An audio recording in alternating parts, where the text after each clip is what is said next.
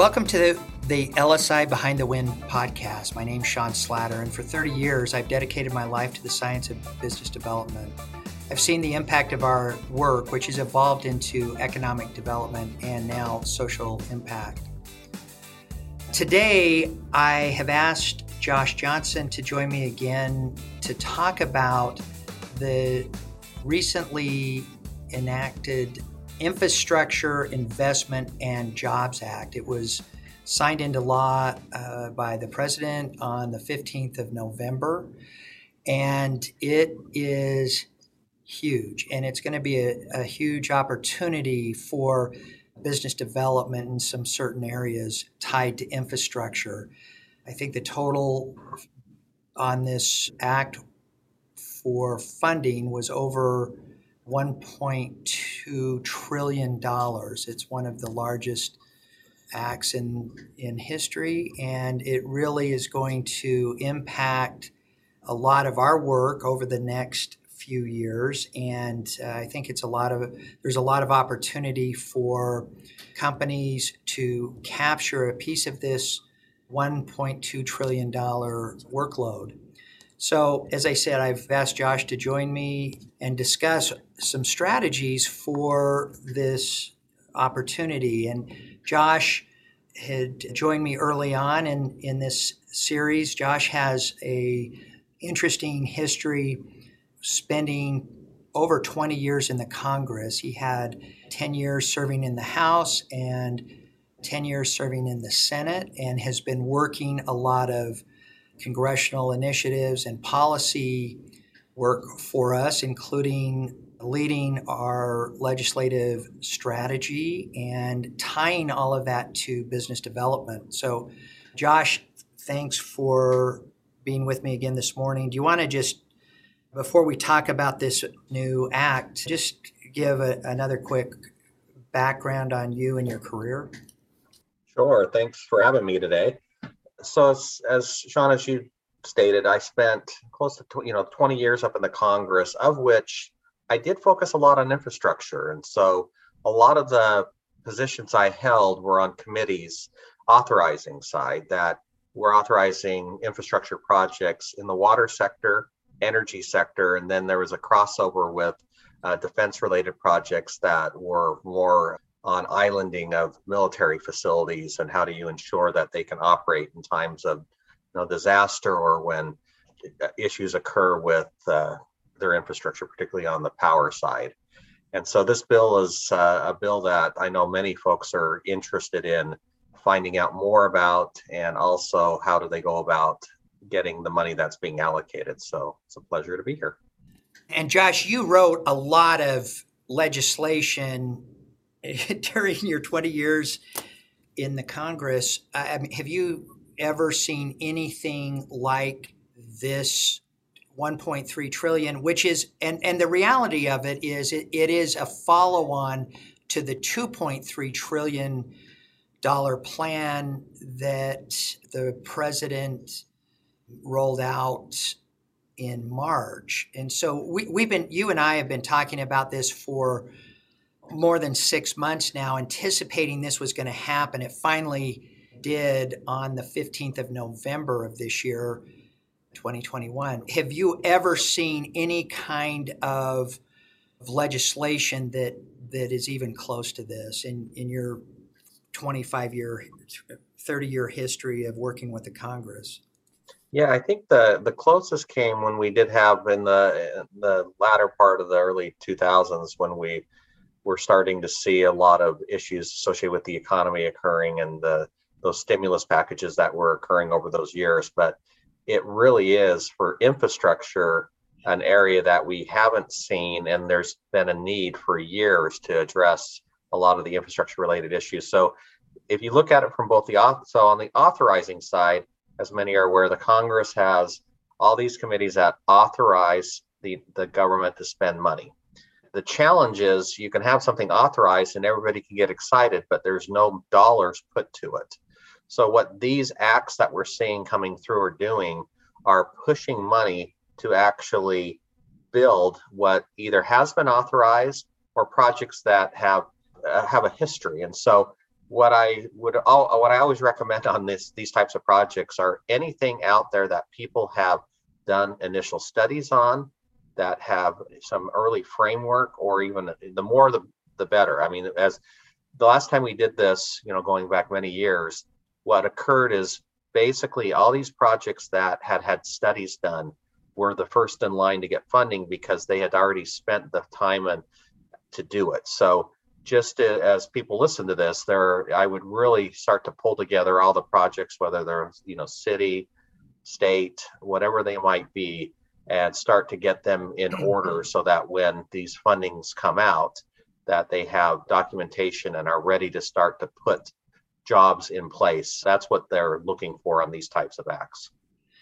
So this is a very complex program, and we're going to walk through this, try to break it down so that if you are the business development lead for your company, or you're looking at how, as a government entity, either a state or municipal entity, how you're going to play into this, because it really is going to be a lot of public and private workload in the implementation of this act. And I think talk about for a minute your assessment of, now that the act has been signed by the president, there's going to be a lot of decisions made on what agencies are going to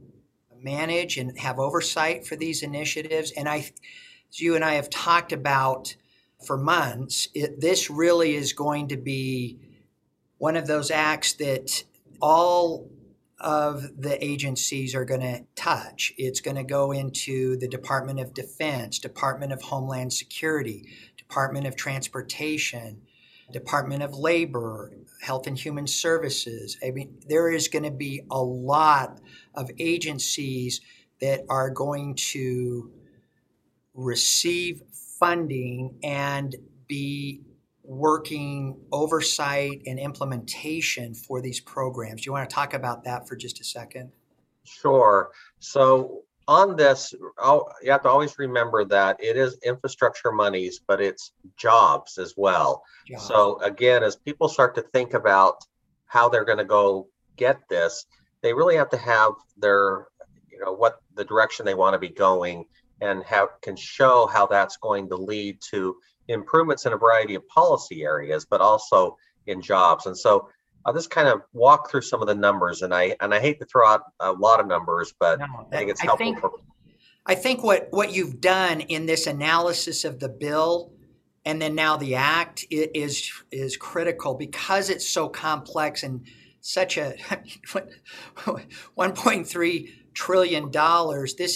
It's incredible. Yeah, what you're so good at, Josh, is breaking down these complex acts into some buckets.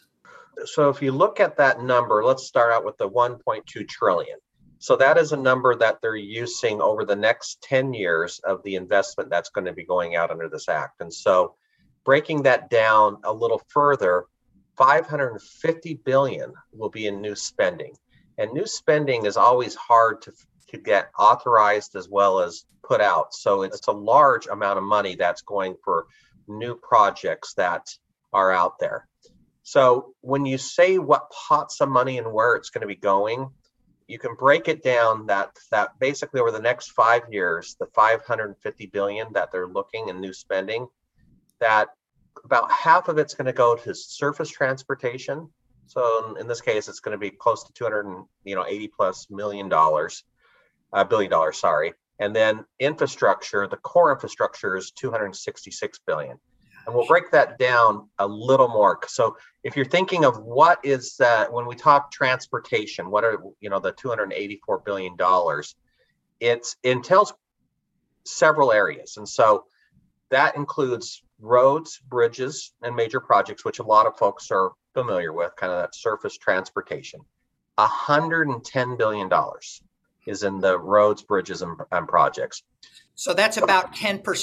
10% of the total spending, and 20% of the new spending is just going to roads and bridges, so traditional civil engineering projects. Yeah, and that's over the next 5 years. So the 5 years, I'm only doing the first 5 year horizon. So the numbers, so if we look at what I'm going to be providing, it's really just this first 5 years, which is a little easier to anticipate with things going on and changes. So yes, that's 100 of the 284 going for the basic, what we understand transportation. 66 billion is for passenger and freight rail. So for those states that have a pretty robust system in place and are looking at new, areas to focus on, that's going to be the bulk of that. 42 billion for airports, ports, and waterways, and then 39 billion for public transit. And then you get into some policy related issues. Well, granted, a lot of this is policy. When you talk about rails, you talk about public transit, you have also electric vehicles. And so there's an opportunity here for folks who are interested in improving the infrastructure as it relates to electric vehicle infrastructure, buses, and transit. So there's, a priority with this administration to focus in on that. And there's $15 billion set aside for projects dealing with that. And then you just have, another pot, which is on safety, which we can get a little more into. And that's, safe streets, community crashes and fatalities. I mean, it gets into, again, these are more policy related issues, but that's the extent right now that we're looking at as transportation.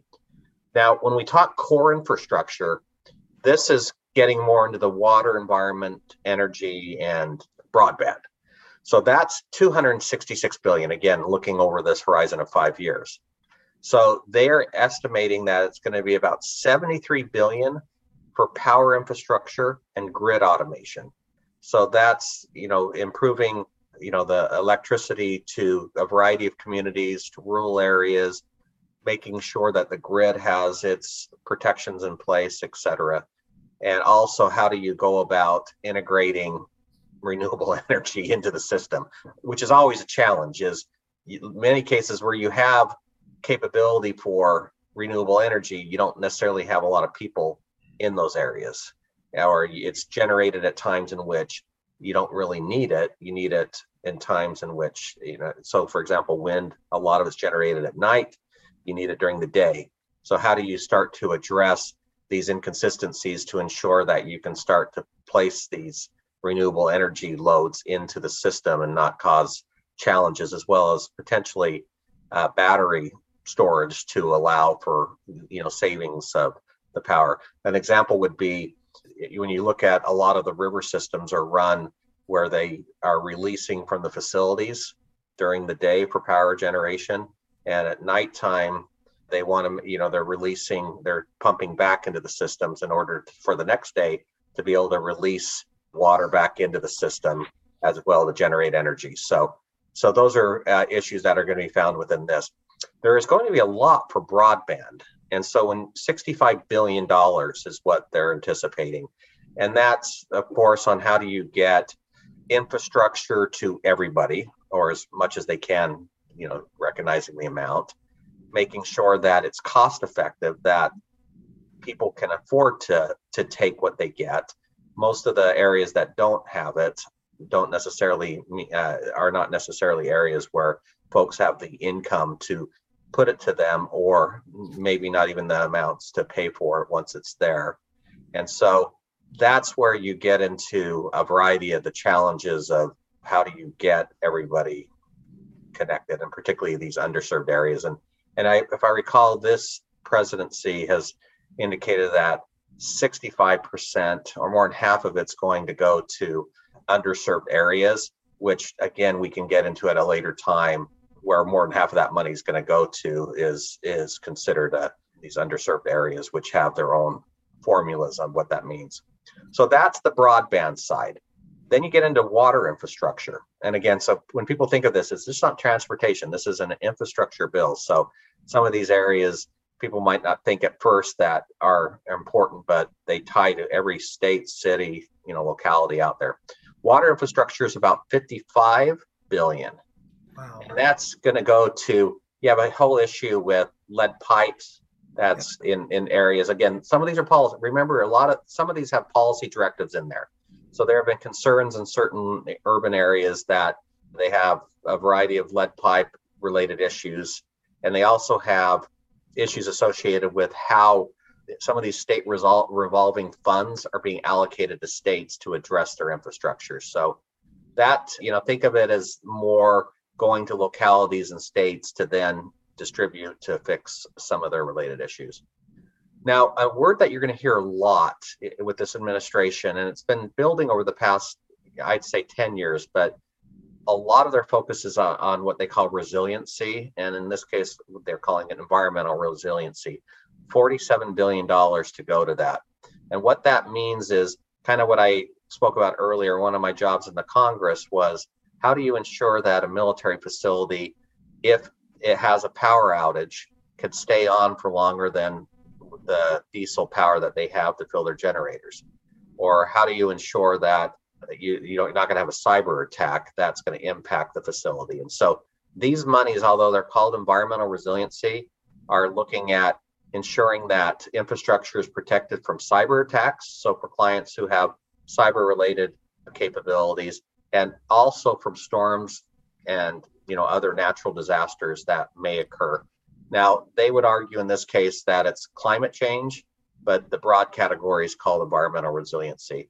I think it's really interesting and something that will pay huge dividends as we start to reduce our dependency upon, having power that's available in the locality always, rather than depending upon power, in this case, fuels being brought into communities or generators being brought into communities to bring them back up once a disaster hits. And then finally, under this, you just have they call it environmental remediation, which includes super funds. So if I recall, I think it's about 1,200 sites that need money to address legacy pollution issues. In many cases, these are in areas that are underserved areas or in areas where it's starting to has impacted the water as well as the usable land. So those are the two main areas. Again, the core infrastructure and then the transportation dollars, which equate up to that. Josh, that was fantastic. That was such a great summary of this very complex act. Maybe let me see if I can summarize this. So what you talked about in my mind, and maybe you can push back on this a little bit, but in my mind, there's really 4 buckets, and maybe we can consolidate this even into 3. So there's the traditional civil engineering work, which would be things like roads, bridges, rail, airports, port infrastructure, right? So that's all traditional civil engineering. Did I miss anything? Yeah, I think you're right. They do argue that electric vehicles would be put on infrastructure for that, into that sector, but I see that as a newer component. But they're putting that onto the traditional kind of the transportation spending. But it's you're correct. That electric vehicles is just the oddity that how do you go about that infrastructure with that? So then the second bucket I see is utilities, right? So it would be power, infrastructure, you mentioned, broadband, which is going to be huge, and then things like water. There's a lot of water, both policy and fiscal appropriation tied to water, which this is one of your subject matter and specialties that you spend a lot of time working water issues. And I want to come back to that in a minute. I want to come back to your history on water because you've got this incredible background in water. But is that what you see as well in this second bucket? So things like power infrastructure, grid modernization, you mentioned, broadband, and then that climate umbrella, that resiliency. So I really like this. I think that if you're looking at projects, anytime you can build in, how do you make the funding be on utilities and kind of the energy side, using resiliency as a positive that we can, whatever problem is there, we have the means to bring the grid up and ensure that it's not going to go down because of a cyber attack, that you can island off, the facility, so it's not bringing down the operations of that facility. And then the only other thing would be that the long-term environmental remediation issues that we face as a country because of decisions that were rightly made in many ways, but at the time not known how it would impact. Exactly. So the third bucket that you talked about is transportation, which pure transportation, not the civil engineering side, but the transportation such as rail, public transit, some things like you mentioned transportation safety programs, right? So that I see that is as a third bucket, right? And then I want to talk about this policy piece because maybe it's not a fourth category, but rather both government entities and the private sector needs to be incorporating this across whatever these projects are. And you had mentioned policy, so things like all of the environmental resiliency, cyber, electric vehicles. Would you see that as its own category, or do you just think that is actually incorporated into these three buckets of civil engineering, utilities, and transportation? So it is, what they're doing is weaving it into all of the funding criteria. And so, for example, they will say, this administration, that we need to upgrade roads and bridges to address climate change and resilience. And so we need more EV to address climate change. So you will see resiliency, which could be in many cases, you could say climate change, but resiliency has kind of been something in which is caught on with a variety of people, that they understand better what resiliency means than just saying climate change. So you're going to see a lot of that in those core buckets. Now, what's nice about that is when people are addressing projects is to look at that, because that's going to be a requirement in almost any issue. Is why we do mass transit? Well, to get cars off. Why are we doing rail? Why are we doing electric vehicles? Well, to use less fuel. Why are we doing public, the public transit, the buses, et cetera? So you're going to see that, as well as why do we care that I live, to have renewable energy? Well, again, it's to reduce our use of different types of, fossil fuel or, fossil fuels, et cetera. So I see that if you can look at an eye on all this funding, and that's been one of the criticisms of the bill by some, is that it's directed a lot of policy ingrained into how this is going to be, the money's going to be allocated. And it just comes down to it, I think, tying, what people are doing with the end state of being, why is this better for the community as a whole, and to recognize that those policy issues are going to be driven into a majority of those decisions.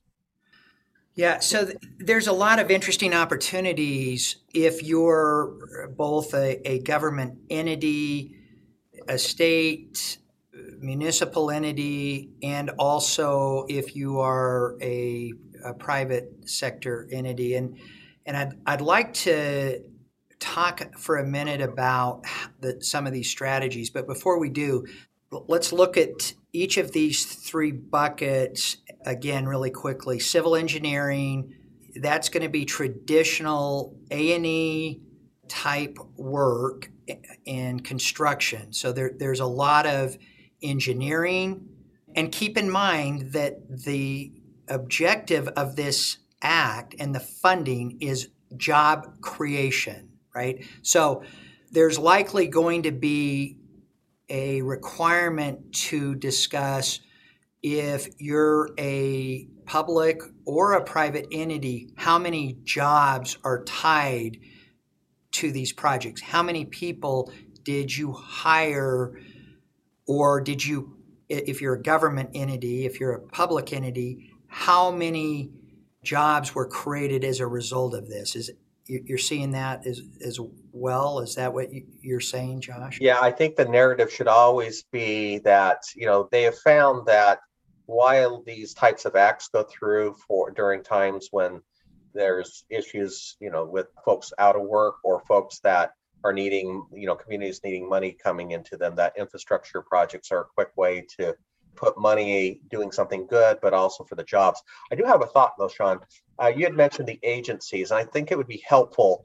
This might help to folks understand when you're talking about the full amount of money, who are the major agencies. So if we're looking at that, going the first 5 years, the bulk of that money is going to go to the Department of Transportation. So about almost, like $270 billion. Of that, just to give you an idea, there are monies that go out as a grant formula that states get monies based upon a formula, and it doesn't change much, and it just goes to every state based on a formula. But more money is going to be going under this for grants in a competitive basis than under grant formulas to states.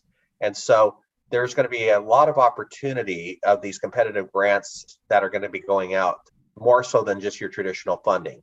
So that's the Department of Transportation, though EPA is the second largest. So you go from 274 billion for those transportation related projects down to $67 billion, which is the EPA, of which the bulk of that money is grants formula based.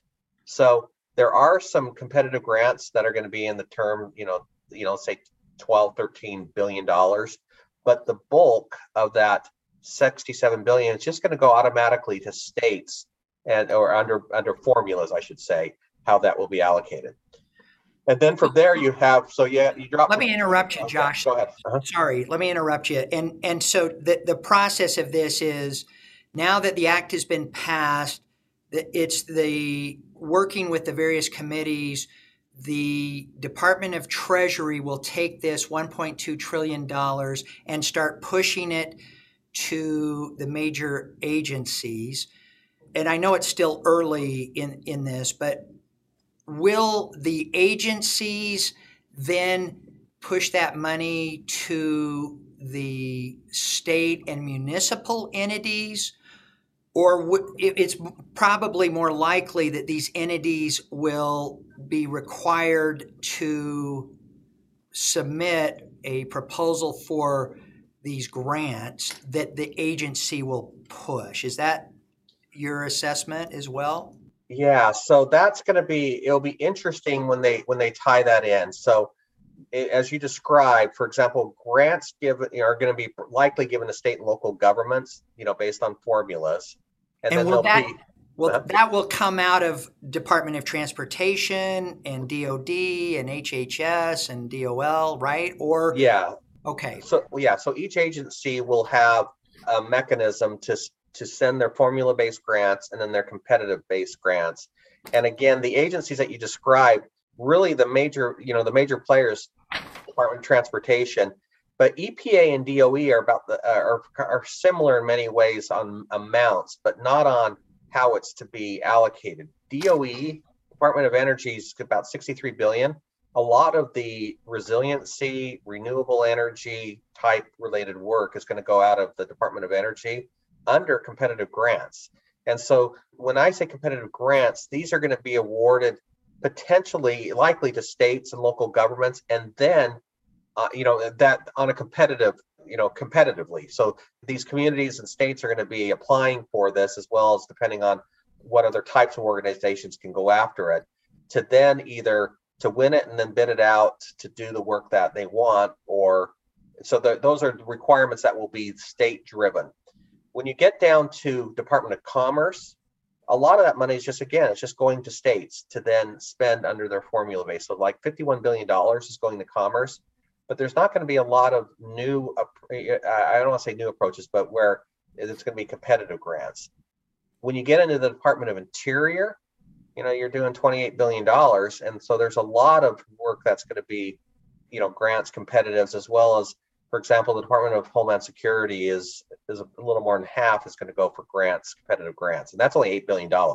So if you're looking at agencies to really focus in on, it's going to be the Department of Transportation, EPA, Department of Energy, Department of Commerce, and Department of Interior. And, you're throwing this out. Yeah, it's only 28 billion. It's only 8 billion. I mean, those were major programs. Those were major funding opportunities 2 years ago, and now we're talking about it like, oh well, yeah, it's only 28 billion. But okay, so the primary customer when you're looking, if you're a public entity or a private entity and you're looking at capture, who is your customer? The primary customer that you need to be focused on in your capture strategy and building out your capture plan, the primary entities will be Department of Transportation. You think EPA next, right? Yeah, and Department of Energy. DOE, Department of Energy, Commerce, maybe, or do you think Commerce is secondary? Well, the thing that's going to be interesting is because the states are going to be receiving these grants purely based, for example, Department of Commerce, the bulk of that's just going directly to state governments to then allocate. So not on that, they are formula based for specific purposes.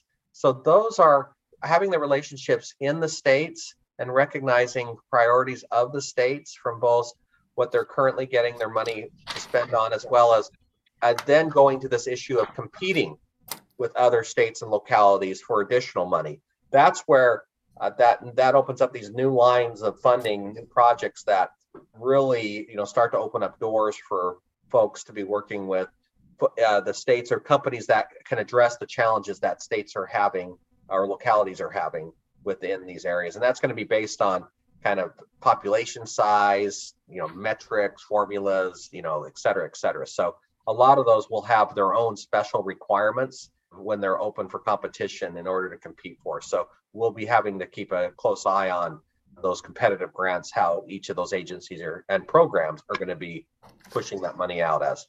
Yeah, that's a great point. So this will be an interesting capture strategy and plan where you are looking at opportunities with federal entities, and then you're also going to be looking at state and municipal entities as well, based on where the funding goes. And I know you and your team track this meticulously during the CARES Act and all of the subsequent COVID funding, stimulus funding. What I loved about what you and your team was doing was at every phase, you were looking at what funding was being pushed from the Treasury to what agencies, what federal agencies, and then what state entities as well. And so if anyone has an interest of what that funding looks like and the policy itself, we can help put that together. But I think that's a great point. Many organizations may have worked with municipal entities or have worked with state entities and not federal entities. And then I know that there's a lot of our clients and a lot of entities that have only worked with federal customers and never with state and municipal entities. And it's a very different strategy that I want to just talk about in a minute. This has been fantastic. So when you're looking at a capture strategy or capture plan, be thinking about the big customers are going to be Department of Transportation, EPA, Department of Energy, maybe Commerce and Department of Interior, and then the state and municipal entities collectively are going to have a huge piece of this. And then second, some of the secondary customers that we need to be looking at is Department of Defense, HHS. You could put in there health and human services will fall under that. They're going to be getting, DHS. SBA is, I know, is part of Commerce. The FAA, you mentioned airports, so that would fall under ports in general. Airports and ports will fall under Commerce, I'm assuming. So Sean, really quick, a thought for folks as well as of the $73 billion that's going to power infrastructure and grid automation, almost a third of that's going for clean energy technology. So when you start thinking of who should care about that, are all these companies that are producing solar panels, that are doing projects in carbon capture and sequestration, all the technologies, all the components that are required, all the tubes, all the lines, all the cables, everything that is in those industries. This is any industry that's making something that, even homes that can be tied down, that are, little devices for anchoring roofs, to, for natural disasters, to companies that focus in on cyber attacks and have looked at utilities. I mean, you can really get into a lot of non-traditional clients now are going to have large pots of money to go after. So anybody in the renewable energy sector, whatever type of technology they're looking at, really has a larger play than they've had, because the government's, even though they've subsidized this, it hasn't been to this extent. And most utilities can't afford to say, yeah, we're going to put in a bunch of clean energy technology, because they can't push it to their end users to pay for. So we really have to think, and going even on the digital side, the broadband, all these telecommunications companies that are public, private, that are out there, who are going to be the ones that are going to be putting the lines in, the cables in, whatever it might be, et cetera. So we can start to break down the types of people outside of just who could get the money, the types of companies that, once the money is who was awarded to, can then compete to become the supplier or the execute what that money is for. I love that. Okay, so going back to the three buckets that we started talking about, the first one, civil engineering, all of the roads, bridges, airports, and rail. Your primary customer is going to be Department of Transportation and a little bit of Commerce. I would suspect that the airports are going to fall under FAA, the ports will be under Commerce. But a lot of that, and this is the bulk of this funding, will be allocated to Department of Transportation and state and local entities. You agree with that? Mm-hmm. Yes. Then moving into the utilities bucket, which again is power, infrastructure, broadband, drinking water, all these water issues. Now you're looking at your major capture strategy, who your customer and decision makers will really is going to be Department of Energy, EPA, a little bit of Commerce, state and local, right? Yeah. Let me ask you about broadband. We have seen a lot of broadband work in our rural economic development initiatives. And do you think the funding and oversight is going to come out of Commerce, probably EDA? Good question. So of that broadband money, which was, $65 billion for broadband, 65%, so more than half of that is designated, so allocated to connect underserved areas. So we'll get a better sense of who are the underserved areas, what that criteria looks like to be identified as an underserved areas. I mean, they play around a lot, different administrations, on how they term it, but it's generally, folks that, meet a certain formula of the population base, et cetera. So 65% is going to be focused on that. So that includes both rural and urban areas. And so we'll have to filter out who is going to, how that funding is going to be allocated to who, and and we can map out pretty quickly the communities that fall under that criteria, so folks can start to talk to those communities and providers of services in those areas. I love it. Okay, and then the third bucket, transportation, public transit, rail, transportation safety. I guess we'd lump electric vehicles in there, maybe. I guess. I think so on this, because their intent on electric vehicles is just to get be focusing in on the charging structure, as well as moving a lot of the current buses to, net zero pollution. So that's where you'll see a lot of that type of money filtering in and requirements into those agencies. So a lot of this will be transportation, state and municipal entities as the primary customer in this play, right? Huh? And then did you see specific appropriations? I know there's policy. Is there a specific appropriations in the act for some of the tangent things that we talked about, the policy issues like environmental? I know there is for water and soil. We talked about that.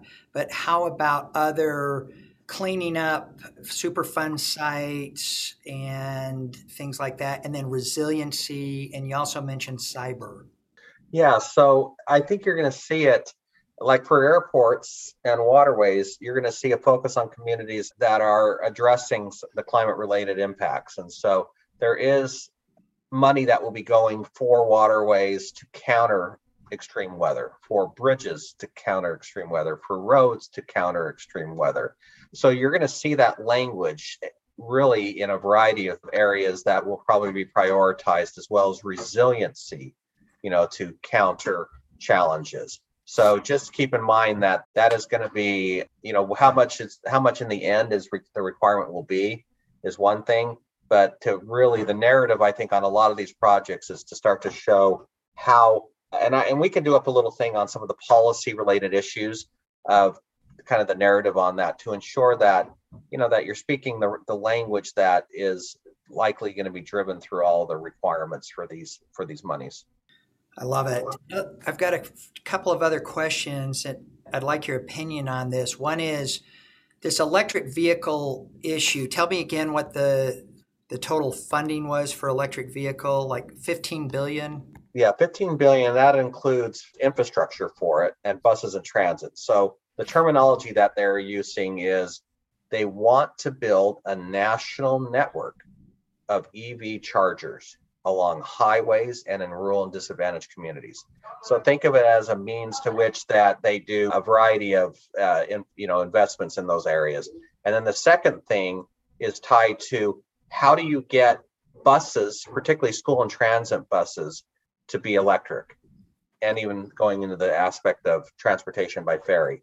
So there is going to be a lot of investment of who can come up with the best design and best type of technology for charging across the country.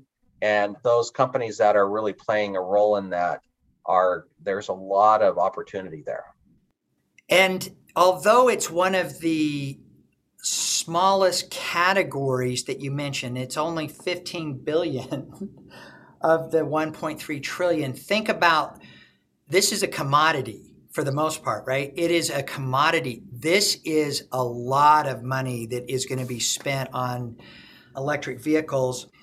Remember, we did a project a few years ago on electric vehicles with a client, with a very large Fortune 500 client.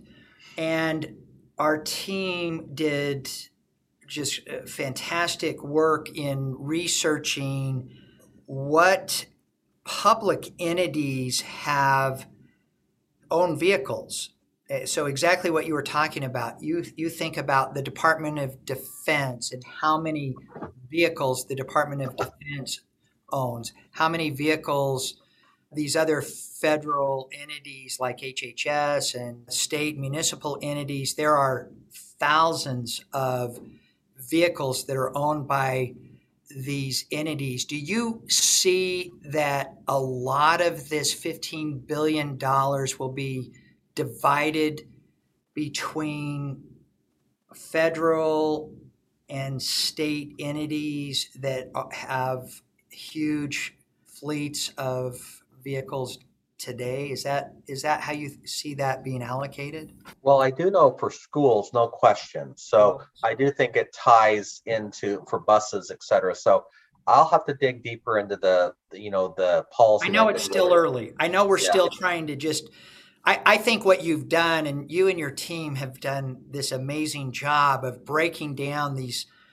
thousands of pages and line items to a few key buckets. I love what you're doing with this. So. Well, one thing, Sean, that I failed to mention, because it doesn't show up as a large amount per se, if you're thinking of the under the core infrastructure, and this is on the renewable and grid automation and Yes. getting into some of these variety of things and broadband, there is going to be about $5 billion for initiatives through ARPA, through advanced research projects, and for grants that would be company specific, that would be research foundations, that are, universities that are focusing on early stage work.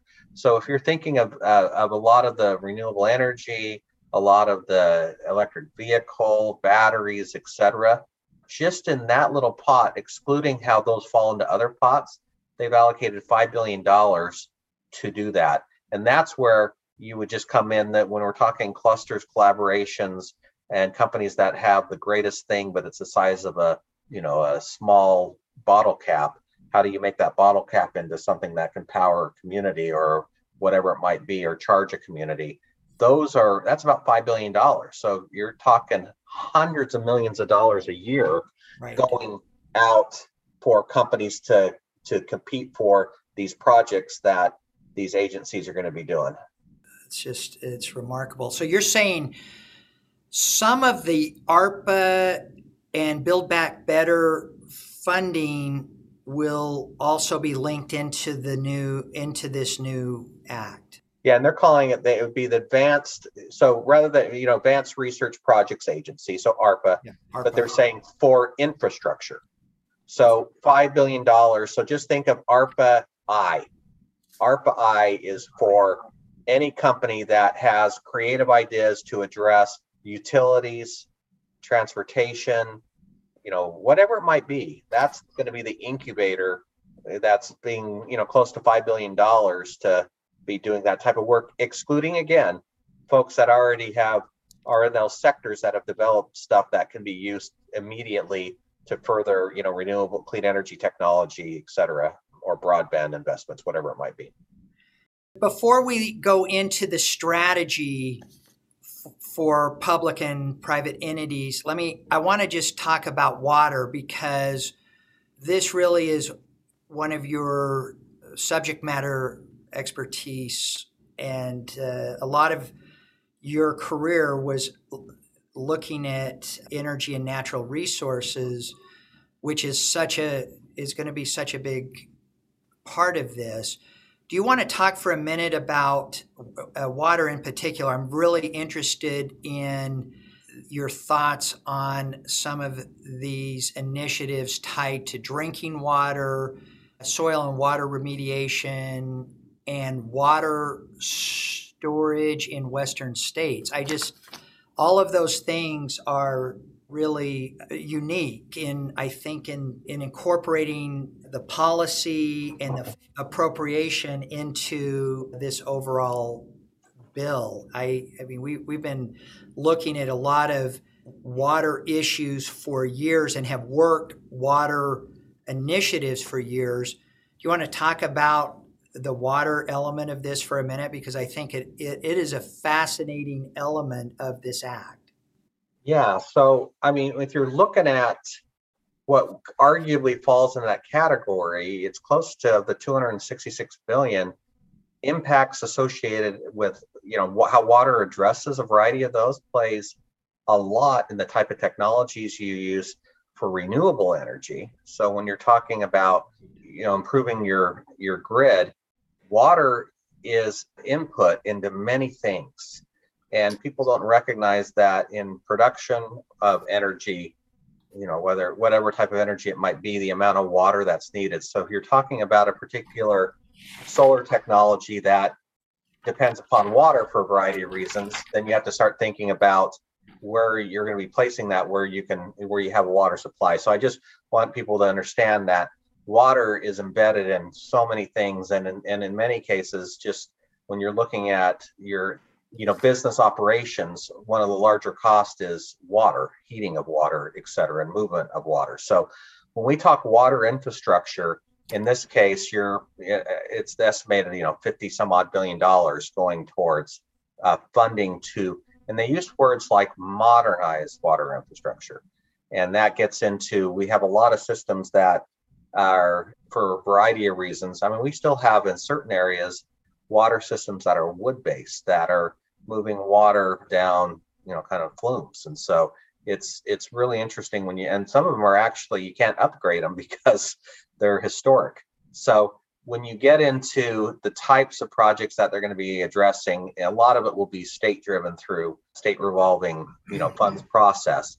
But a lot of the infrastructure is needing to be modernized. And so anything that can be done from, moving water through communities without upsetting the neighborhood above, to taking out lead pipes, to how do you improve the efficiency or operations for facilities that are using a lot of water, et cetera. But it ties in where a lot of people kind of don't recognize is that a lot of the environmental remediation that we're doing is to ensure that you don't have these challenges with the chemicals or whatever may have been used getting into the groundwater.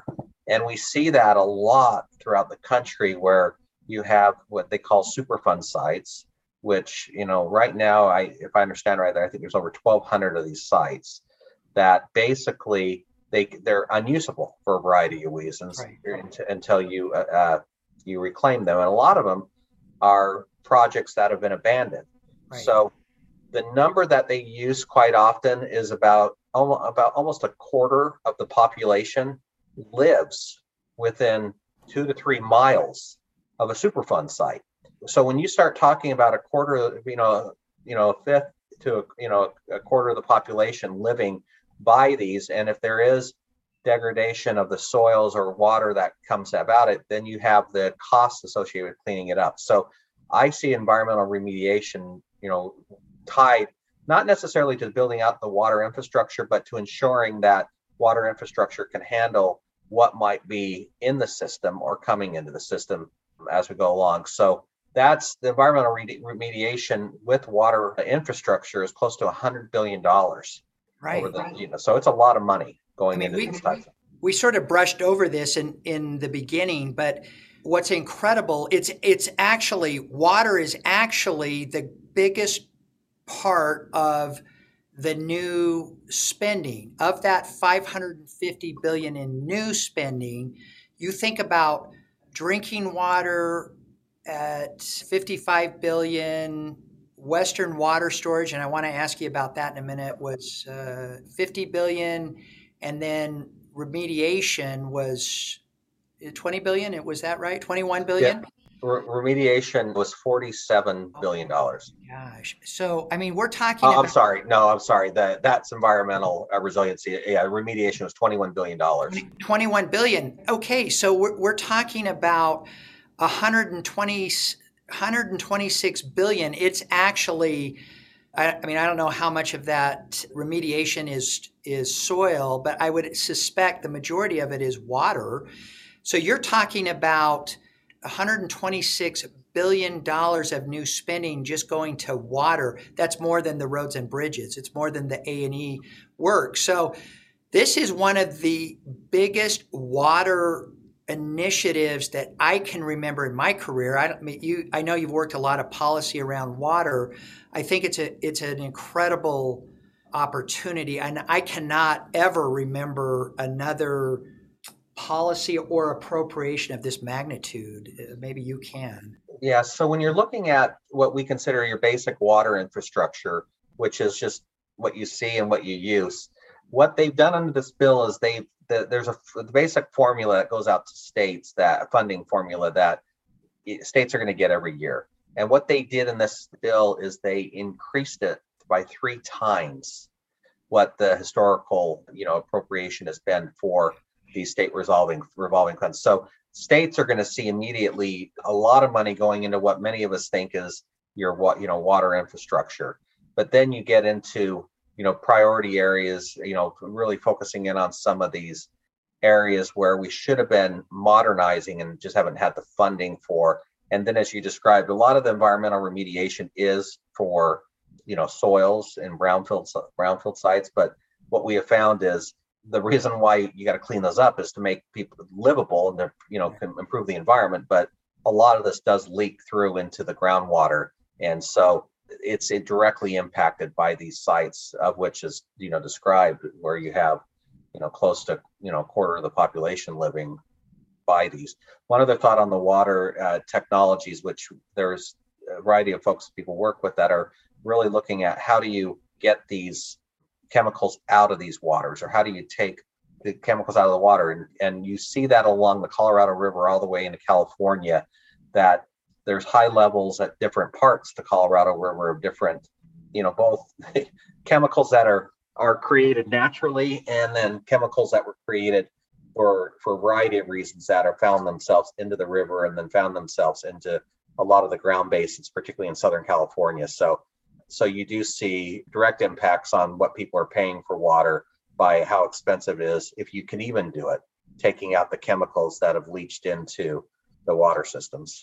Well, and I mean, that's a great point. Think about a lot of what DOD is dealing with in the PFAS and PFAS remediation. It ultimately is it's all water. I mean, you think about some of these installations and the challenges that they have in remediation, but ultimately that's going to be a water issue. So that'll be very interesting to watch in how that huge amount of funding is allocated, because it overlaps right into drinking water, into the remediation itself.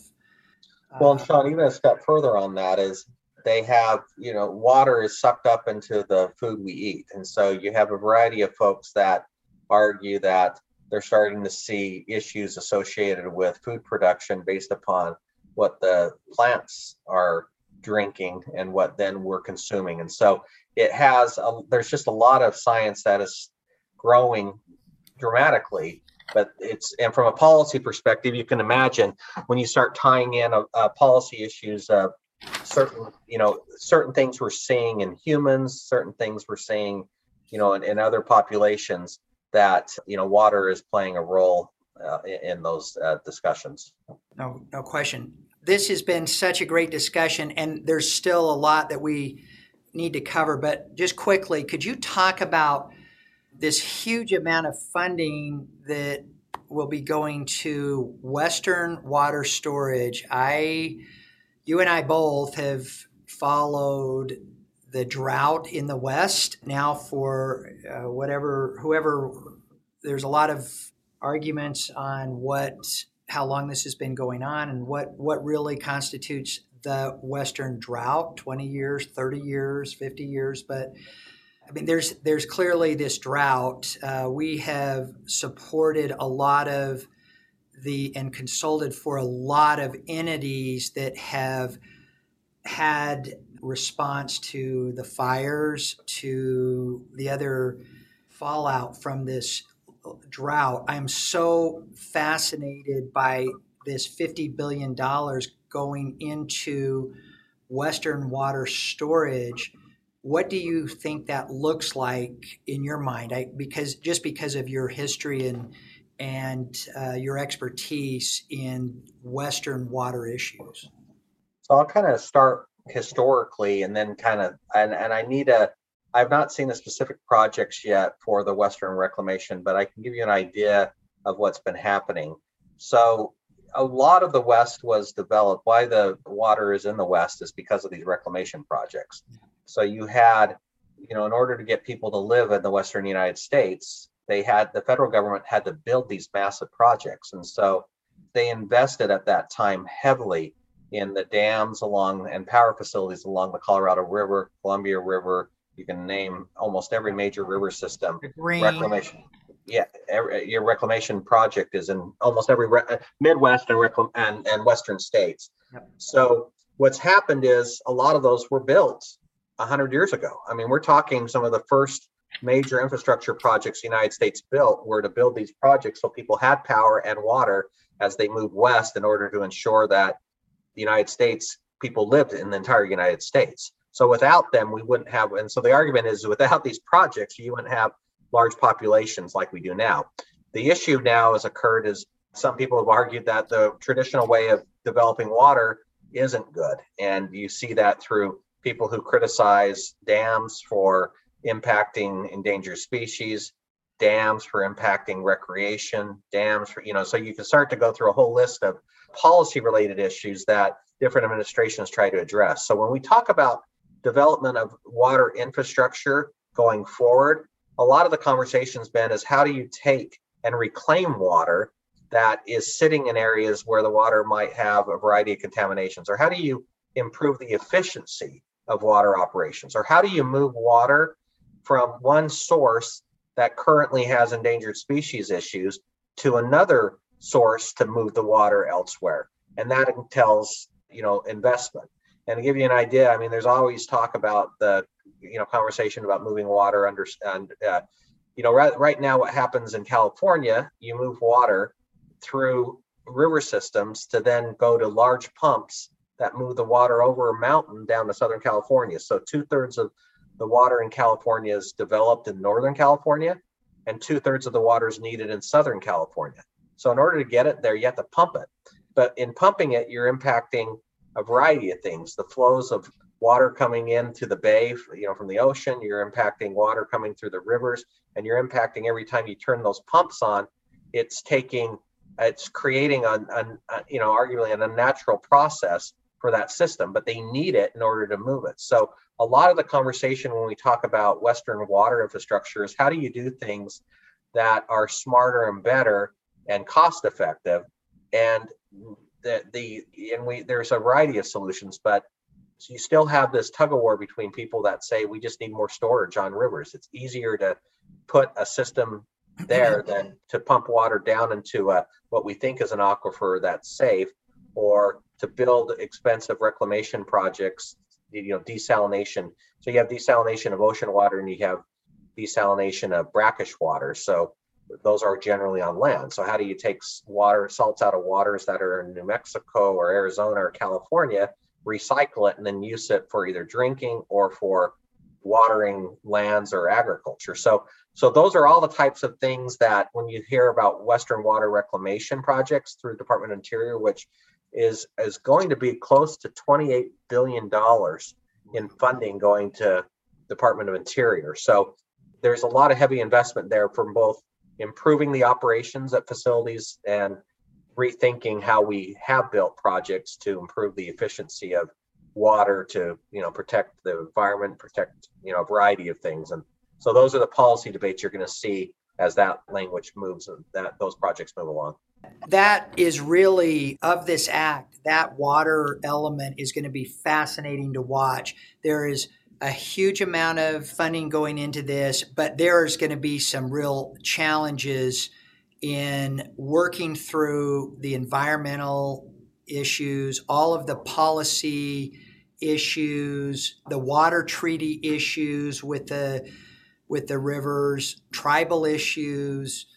I mean, this is going to be just an absolutely fascinating decade-long study in what's going to happen for commerce, policy, resiliency, environmental. It really is I think the people that I've talked with about the act and the funding, they've glossed over this water piece.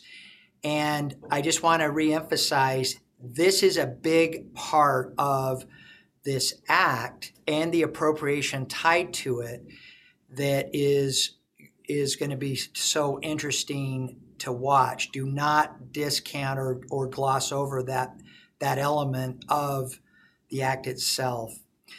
Okay, so we really wanted to talk about now the strategy tied to it. And while this is still early in the process, let's just talk about an early capture strategy and capture planning, both if you're a public entity and if you're a private entity. We talked a little bit about identifying your customers and starting down that path.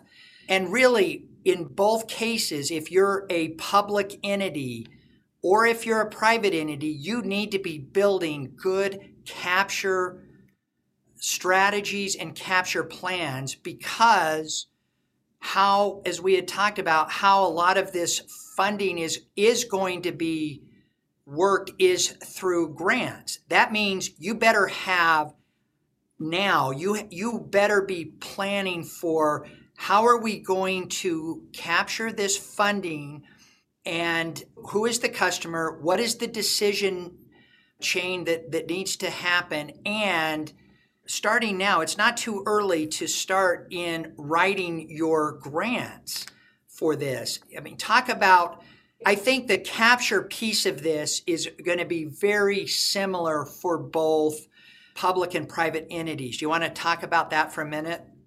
Sure. I mean, again, I'll just use the section on, kind of I don't want to say the utility side of what's happening in this. Every single company that does, broadband or, sort of, the internet, et cetera, they should care about this because there is more money than ever coming into this. When you're looking at cities and communities that are in these underserved areas, there is going to be a large focus on getting them utilities as well as surface transportation related projects as well. So when you're thinking about who should care in the energy side, think about every utility, think about every company that provides utilities with something. And just alone of the $21 billion going to clean energy technology. Absolutely. So that is a lot of money for, in highlighting, hundreds of companies that focus in on clean energy right now. That's a whole host of companies that could become, who should be care about this, and where we could work with them on their municipalities as well as states or the utilities where they're going to be focusing in on. In addition to any company that has research arms or research foundations or cluster work we want to do that is energy related, cyber related, resiliency related, dealing with, things in which we see as climate's changing, what are clever ways to approach these challenges. I mean, we're talking billions of dollars to companies that previously were not as competitive as others because there wasn't funding for them. This bill opens up a lot of that.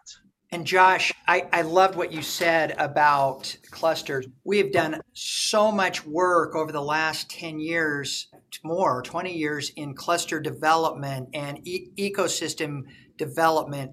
And some of these earlier episodes and future episodes that we're going to push, it is tied to this concept of ecosystem and cluster development. There is such an opportunity if you are a public entity to build out these ecosystems in engineering, in construction, in all of the A&E, transportation, the port system, broadband, cyber, water, transportation, these buckets that we talked about, building clusters where you have large and small entities coming together to create jobs. And this is what this is about. So if you are a public entity, if you are a state, municipal entity, and you are looking at how do I create jobs in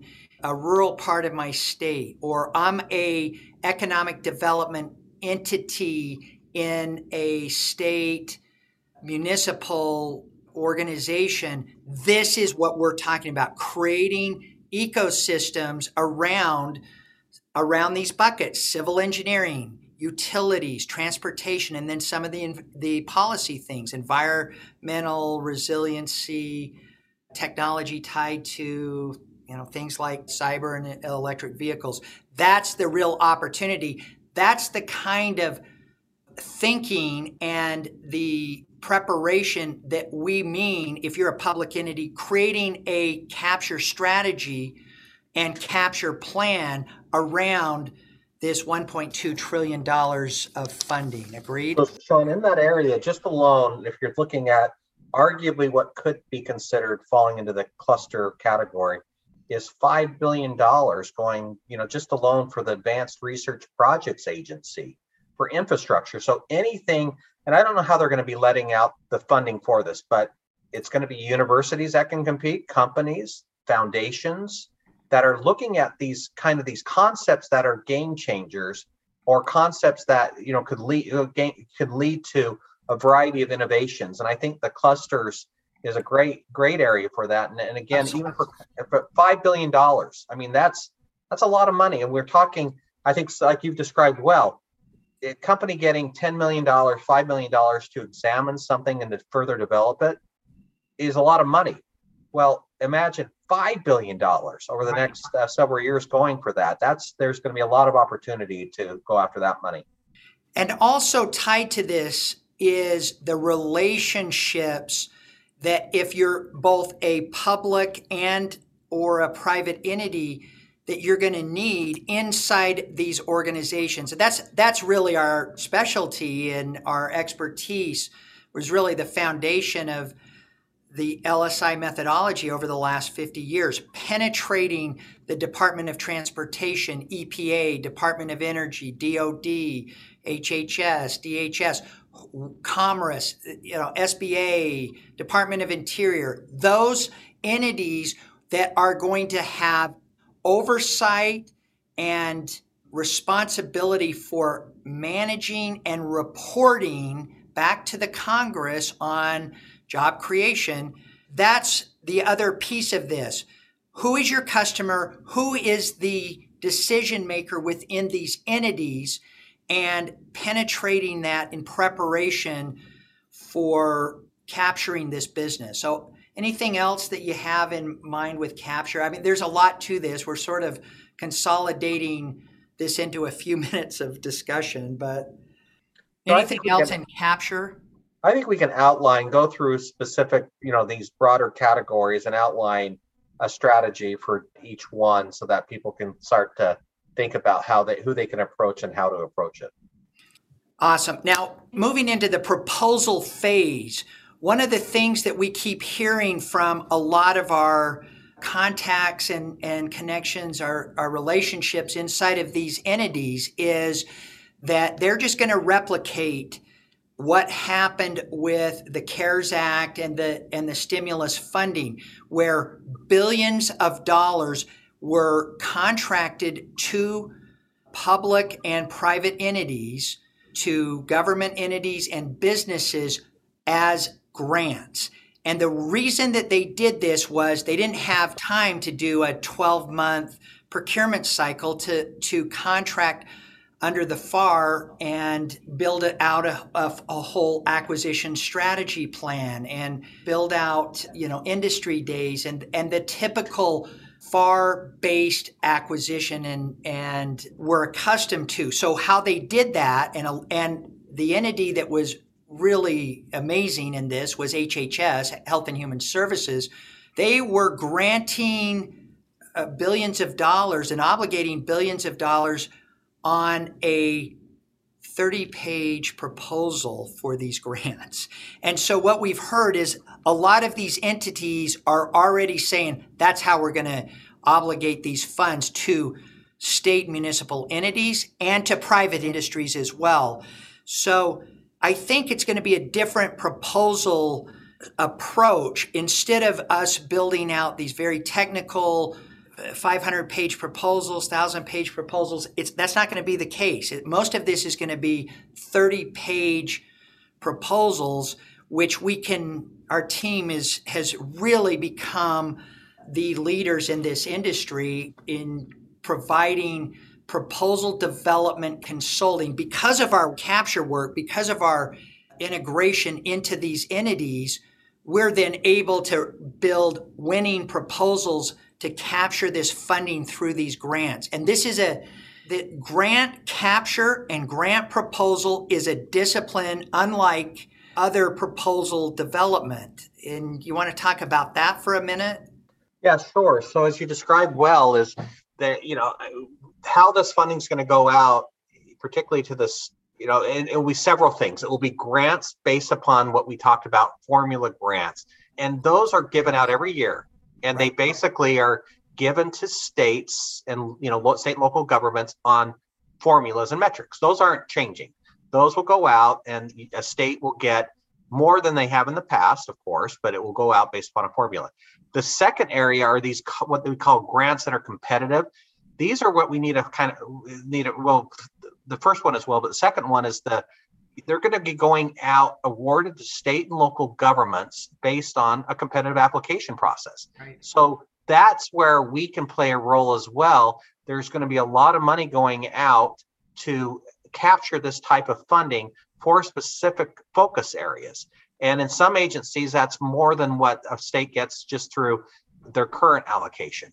And then you have just other way monies going out that are funding things. And we talked about the Highway Trust Fund, which states get pursuant, to what they've already getting, and then loans. So the port funding, yeah. So what we want to be focused, I think once we recognize how that money is going to be allocated competitively, we can then work with a variety of entities with the appropriate state and local entities when that money is being allocated to then go after that. And it's not, I think that even if you're a small municipality or you're a small economic development organization or even a small business and you're thinking, oh my goodness, how do I tap into some of these funds? It's not going to take a lot of effort and a long period of time to put this together. Most of these proposals that we have worked in the last year and a half, 2 years, have been 30-page proposals, and they have obligated billions of dollars in funding around a 30-page proposal. So get a hold of us and let us know how we can help you if you're either a public entity or a business. And then if you're a business, one of the things that I keep saying, we're out of time on this, but one of the things as a business that you need to be cognizant about is, and while it's still early, what we're anticipating, what we expect is all of these entities are going to have small business requirements. Many of these grants or contracts will be small business set aside, 8A set aside, tribally set aside. So if you're a tribal entity, if you're a 8A corporation, if you're a small business, be thinking about that. If you're a large business, as part of your overall capture strategy and plan, be thinking about this funding that will be small business set aside, 8A set aside, tribally set aside, and all of the other, there's probably going to be some SDVO, small disadvantaged veteran-owned business set-asides as well. But you need to be prepared for that. If you're a large business, how do you partner with one of those entities? If you're a small business or an 8A or tribal entity, or if you're a tribal nation, even that's a whole nother discussion that we probably could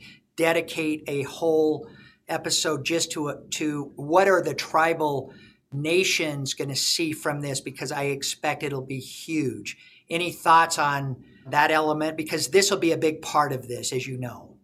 No, completely concur with what you've said. There's going to be plenty of different types of set-asides for different populations, as well as populations who can win the money, but populations who can only, where the money has to be allocated within an area. So we can focus in on all those as well.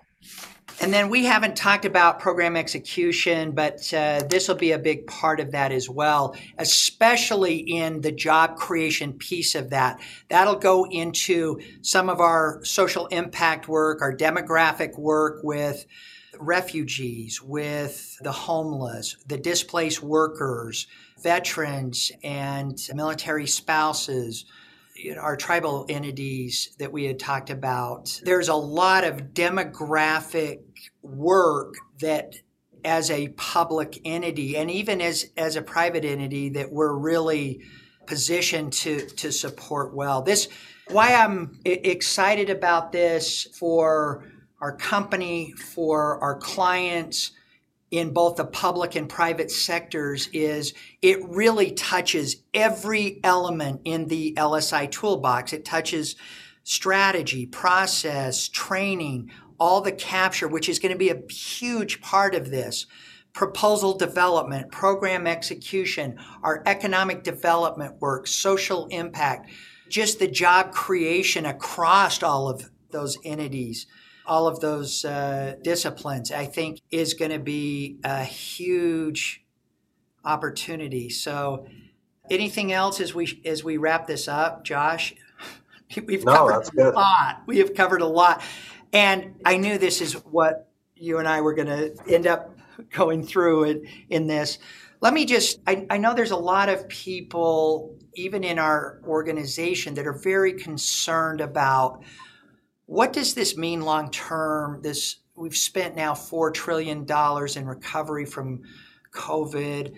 What does this look like? I'm an economist and think like an economist. I'm an economist at heart. So I'm always thinking of this long-term impact. What does this mean in 50 years? I'm not really sure what it means in 50 years, but let me just offer an observation. 2 weeks ago, I was in Iceland, and Iceland it's an interesting country. It's an island. It's an island that has 350,000 residents, but it's a good crucible for some history and in a lot of things: energy, environmental issues, economic development, and social impact. But one of the things that I didn't understand was that as I met with a lot of individuals in Iceland was historically the poorest country in Europe until World War II. It was such a poor country. There was nothing. There were no natural resources there. There was no commerce. It was all agriculture. It was consistently one of the poorest countries. And what changed that? I kept asking over and over, what changed Iceland from being one of the poorest countries to one of the most affluent countries now in Europe? And the history, they've had a lot of economic ups and downs over the years, the financial collapse that happened a few years ago. But I can tell you now, they're one of the most affluent countries per capita in Europe. What changed was the investment that Iceland received from the Marshall Plan following World War II. And they played a very minor role in World War II, but they allowed both the UK and the US to establish a presence there. And as a result of that, they did receive some Marshall Plan funding. That funding transformed Iceland, and it was the economic stimulus that turned them into one of the richest per capita countries in the world. So I'm not really sure what's going to happen. As an economist, I think, and this work that we do in business development, economic development, and social impact, I've got a lot of ideas, but just keep that in mind, that was a real example of infrastructure investment that was very similar to the Infrastructure Investment and Jobs Act that we've discussed here, that was transformational. And maybe this will be for a lot of rural entities and historically depressed entities across the United States. I'm optimistic that'll be the case. Okay, anything else, Josh? I appreciate your work on this and your team's work. This was phenomenal, and we'll continue to have updates on how to build clusters around this act and funding. How, if you're a business or large business, small business, or tribal nation, tribal entity, how you can capture this funding and create jobs, which is really what this is about. Anything else that you want to discuss as we wrap up? No, thanks for having me. Josh, thank you. I appreciate it. So everyone, we covered a lot of ground. There was a lot to this. If you are a public entity, if you are a private entity, if you have an interest in any of these services or commodities that we've discussed tied to the Infrastructure Investment and Jobs Act, if you need help with information in the Congress, in penetrating any of the agencies, in building a capture strategy, a capture plan, in responding to these proposals for grants and contracts, these RFPs that are going to be dropping, there'll be thousands of RFPs tied to this that are going to drop, and the funding will be allocated through these grants. You're going to need proposal support. Let us know. And then program execution. If you're interested in any of our social impact work around demographic job creation or geographic ecosystem development, please connect with us. We will get back to you quickly. Thanks again, Josh. This was incredible. I appreciate your work on this. Thanks.